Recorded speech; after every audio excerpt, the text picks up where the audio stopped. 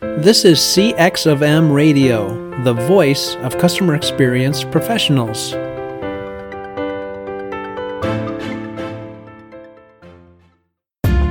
Welcome to another episode of Press 1 for Nick. Your host, Nick Glimsdahl, is the Director of Contact Center Solutions at VDS.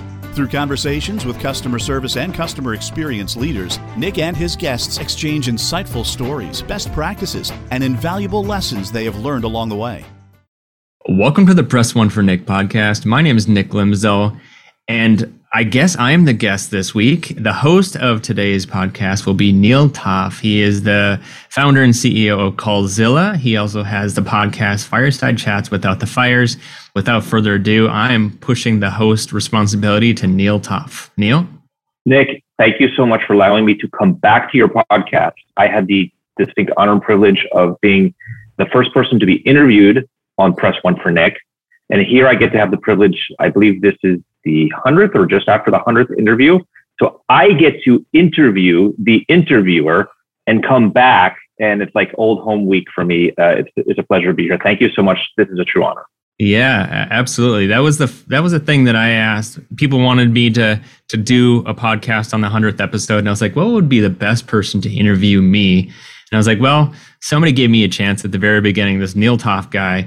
I think it'd be fun to have it go from 1 to 100 and kind of break down, have you be the interviewee, especially since you have the podcast on your side and you know what you're doing. So I'm giving you the reins today. Awesome. True honor and privilege. Really, thank you so much. So let's get right into this. We're going to try to go from 1 to 100, as you just said. And I'm so curious, by the way, about your responses, because as a podcast host and creator, I've had my own journey and experience. Things I've loved, things I'm curious about, things I question, but this is particularly why I'm really interested in seeing your answers. Here we are at 100, number 100. So let's jump into it. Question number 1 for you. Here it comes. What made you want to start this podcast, and what did you learn as a podcaster? Yeah, I mean, at the very beginning, obviously this is in the middle of the beginning of the pandemic and everything was shut down. I was like, what in the world am I going to do? I can't have coffees, lunches, meetings, etc. in person. How do I find ways to add value instead of just pushing out content via blog post or, sending an email or calling, because everybody's going to get bombarded with valuable quote unquote content. And the best thing I could come up with at the time was, I could probably start a podcast. I had the group Customer Experience, CX of M group out of Michigan reached out to me. I was on their podcast. They had pinged me about February, so a few months prior, and said, hey, do you want to start a podcast? And the first answer was, no, I'm super busy. I don't have time to do that. And they actually came back and asked me again. And I said, funny enough, I started thinking about it, and it might be a good fit. Now I surprisingly have this bandwidth that I can work with. When it comes to what I learned about it with the podcast, there was a bunch. I had at the very beginning, I didn't have a speaker. I kind of had a speaker box. I had my computer video, so it wasn't the best quality. I wasn't really prepared a whole lot for the guests. I didn't do my research. Funny enough, just being fully transparent, like it was weird for me to be recorded and having my voice and the information that I'm putting out consistently put out there and kind of put on a platform forever. So the first 5 episodes, I was semi-uncomfortable. Like I was telling a buddy of mine that I was like sweating through my shirts, and I wasn't nervous really. I didn't think I was nervous, but I was like sweating through my shorts and all sorts of crazy stuff. But at the end of the day, I learned that I needed to just be myself and be genuine and have fun doing it. And that was the process. So that's today. It's all about understanding what the guests, where they've spoken in the past, what content they're putting out there, if it's a book or a keynote or a webinar, making sure that I kind of invest in the time, because I think the more that I invest prior to the interview, the more that the quality, the higher quality that interview is. I love that. Preparation is really key, right? It's possible to literally just show up and press record, but I think you've alluded to the fact, and I found this, that the more you prepare, the more you organize, the more reading you do in advance of interviewing someone, usually the better it turns out, right? Yeah, I think that's 100% right. But it's also, if somebody's willing to jump on my podcast as a guest, I'm taking away their time of doing something else. And so how do I value their time and make sure that I appreciate it as well? So they can tell that I'm putting in that investment, and I'm prepping prior, and I'm asking them questions. We're scheduling time to talk. And it's hopefully a different experience than what they have on the majority of the other podcasts that they've been on to date. So true. I'm curious about this one. So I observe that there has been an explosion of CX podcasts, by the way, not just in the US, but abroad. This is a global phenomenon. People in this profession, for whatever reason, like to have podcasts. I've been known to describe it as everyone and their mother now has a CX podcast. I'm curious, what do you think makes Press One for Nick different and better than the rest of them? So I'm not going to pretend I have this WWE CX belt saying I'm the best podcast out there. I think perception is the reality. One thing that I can tell you that our goal, or my goal is to focus on customer experience, customer service, culture, insights, employee engagement, HR, business objectives. And I try to ask the questions that my listeners hopefully would want to ask. I also try to kind of step out of the box a little bit and not just keep it in CX or customer service. So the thought leaders of the authors or the keynotes or the practitioners, but bring on guests from like Disney, the head of Disney at the Magic Kingdom, or international hostage negotiators, or semi-pro baseball team owners, along with the CX and customer service professionals, and ask them the additional questions that maybe some potentially don't at a very high level. Love your answer. I know I'm not supposed to answer your question that I just asked of you, but if I were to answer as an observer and listener of your podcast, you offer an immense array of variety and diversity, and you do change things up. I think that is one of the great things that makes you stand out and brings true quality to your program. Thank you for answering that. Yeah, appreciate it. Yeah, well, it's true. I mean, there's a reason why you've been able to get to 100 episodes that people actually listen to, and that's one of them. Let's go to question number 3. I'm so curious, going back to part of what you just answered about the diversity of your guests.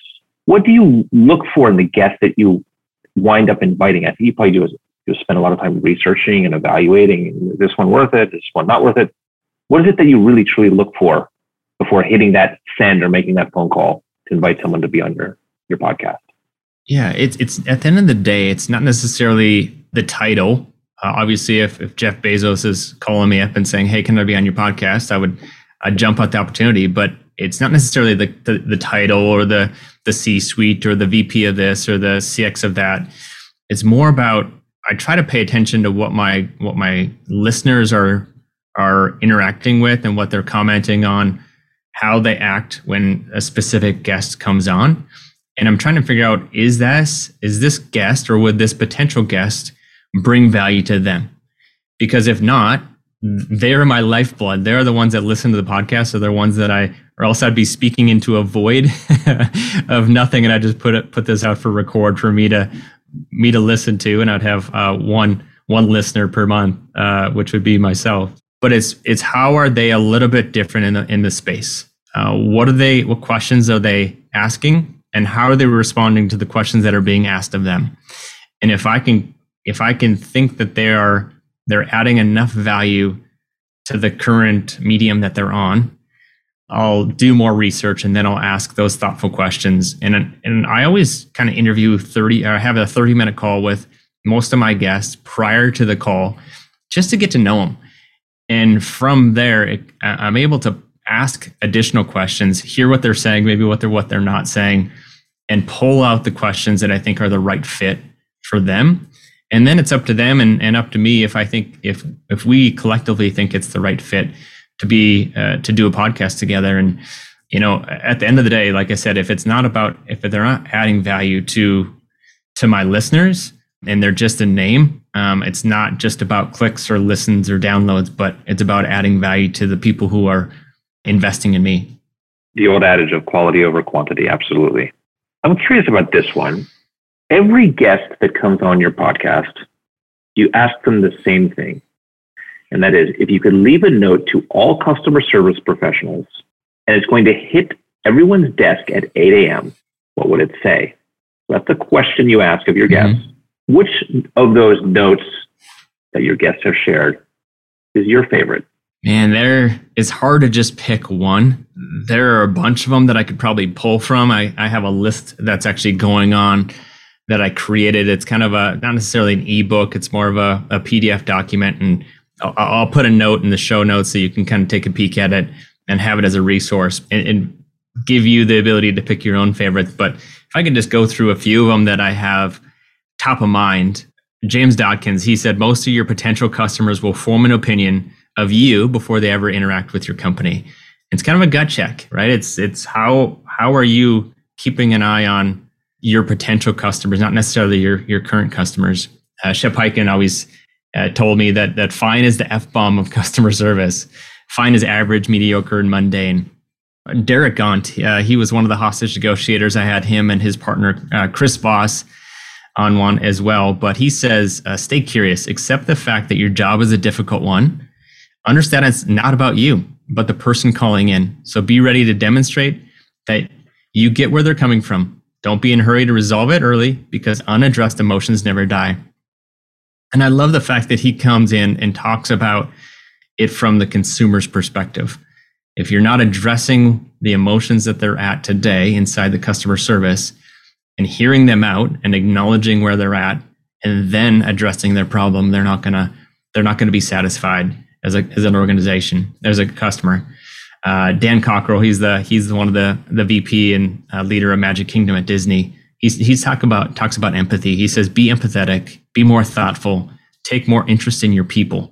When you connect with your employees, they feel respected, and like they matter. They are much more likely to deliver over the top experiences. It's the old adage, and we'll talk about that in a minute. But employee experience equals customer experience. Trying to think if there's another one that just came to mind. I was actually at one of the more recent interviews is a guy from Tim Kite. He's the CEO of Focus 3 company here in Columbus, and he talks about his response or his note would be he has an equation called E plus R equals O, and it's the event plus response equals the outcome, and he calls it the R factor, which is the most important part of that equation is response. And he said he would say inside the note, he goes, today I get to work with purpose, serve people, solve problems, and bring energy. Man, I love my job. And he's like, how cool would that be if every single customer service rep, every single day, stood up, looked at his note, and read that out loud every day? How much better would customer service be that day? And I can go on and on and on. There's a whole lot of lists, but those are kind of the ones that stick out today. There's some good themes here. The importance of employee experience, the importance of customer perception, a little bit about metrics in there, right? Different way that people define different metrics. Quality, the importance of quality. Man, I love, Shep is very quotable. Fine is the F-bomb. What is it? Fine is the F-bomb of customer service. Mm-hmm. Customer service. Yeah. Good themes in there, right? Yeah, it's employee experience equals customer experience. You know, I think somebody once said, I think it was Nick Zeisler that said, you know, you don't have to be amazing. You just have to beat the DMV.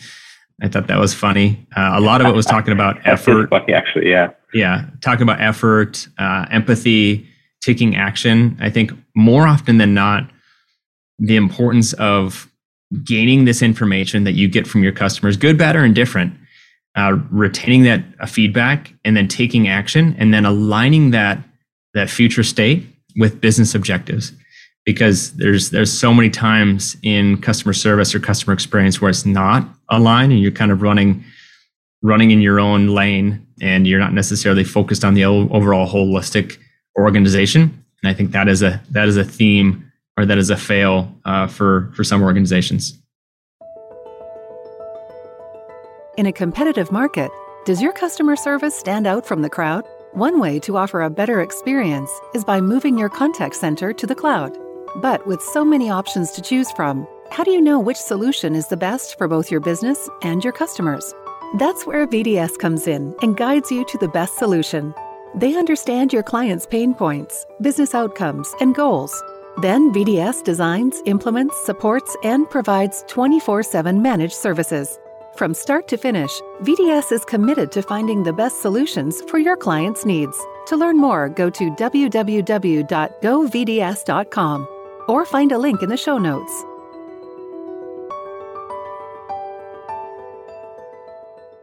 All these people you've interviewed, now certainly 100 on your podcast, and you come into contact with so many people throughout your work life and your non-podcasting hours. Mm-hmm. How have you evolved in your own personal view of CX?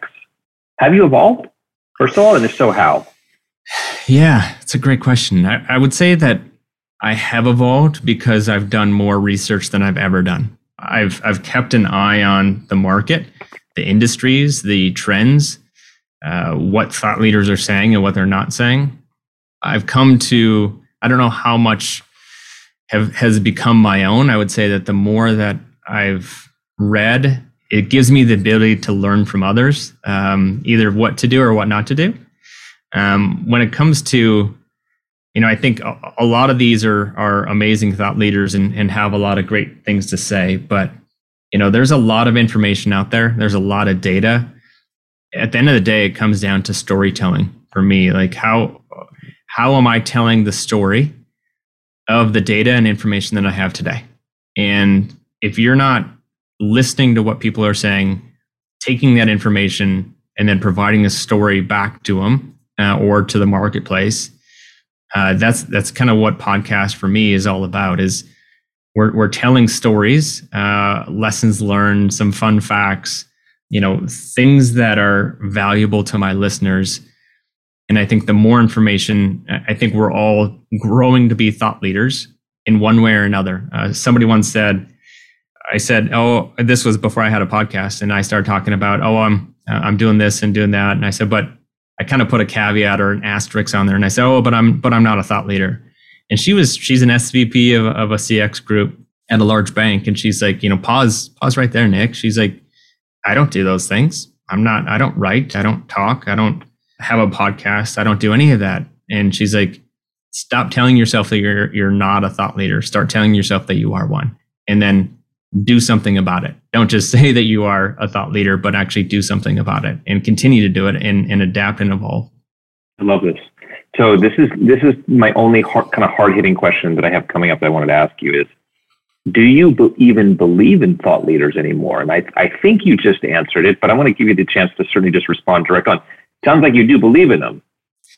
So it depends on what your perspective is of a thought leader. Are there people who put out valuable content around customer service and customer experience, or for that matter, any industry? The answer is yes.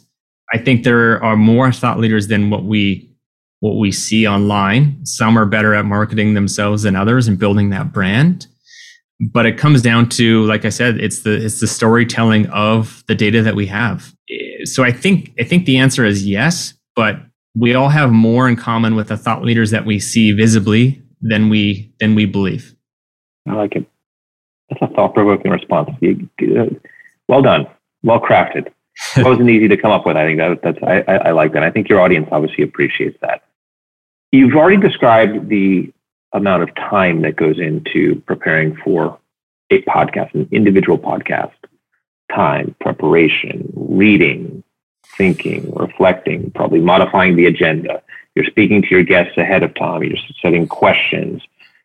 Why do you do this? Why do you commit time to creating a podcast? If you're like me, I guess, your pockets aren't lined yet from podcasting. It is not necessarily a lucrative exercise, which is fine. It's an immense time commitment. Why the heck do you still commit the time to doing this? Yeah, it is a lot of time. And I think the more that I see in the market and the more that's possible, I think that I continue to invest more time or bring on more people or bring on people to help on that journey. I would say that the easiest answer is because I enjoy it. I really have fun bringing on the people and the guests that I have and the conversations that I built and the relationships that I've built before and after the podcast and consistently over the last 100 episodes. It's really fun to hear what people are saying, either on reviews or on social media, or direct messaging me saying, "Man, I really love that how you asked that question. I can't believe that you had this person on. I love the fact that you did X, Y, and Z," whatever that amount is. And it's enjoyable to go through that process.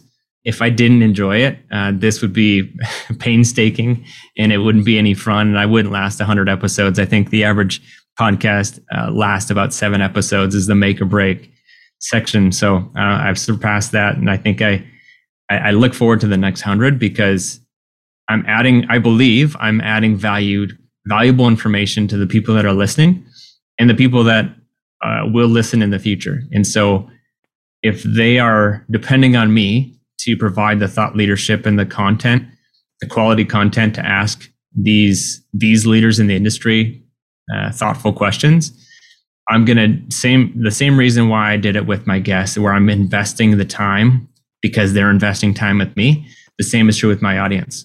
If they're committing an hour, a half hour, 2 hours, whatever that amount of time is every week, every month, it's important to me to do the same and invest in making sure that that quality is there.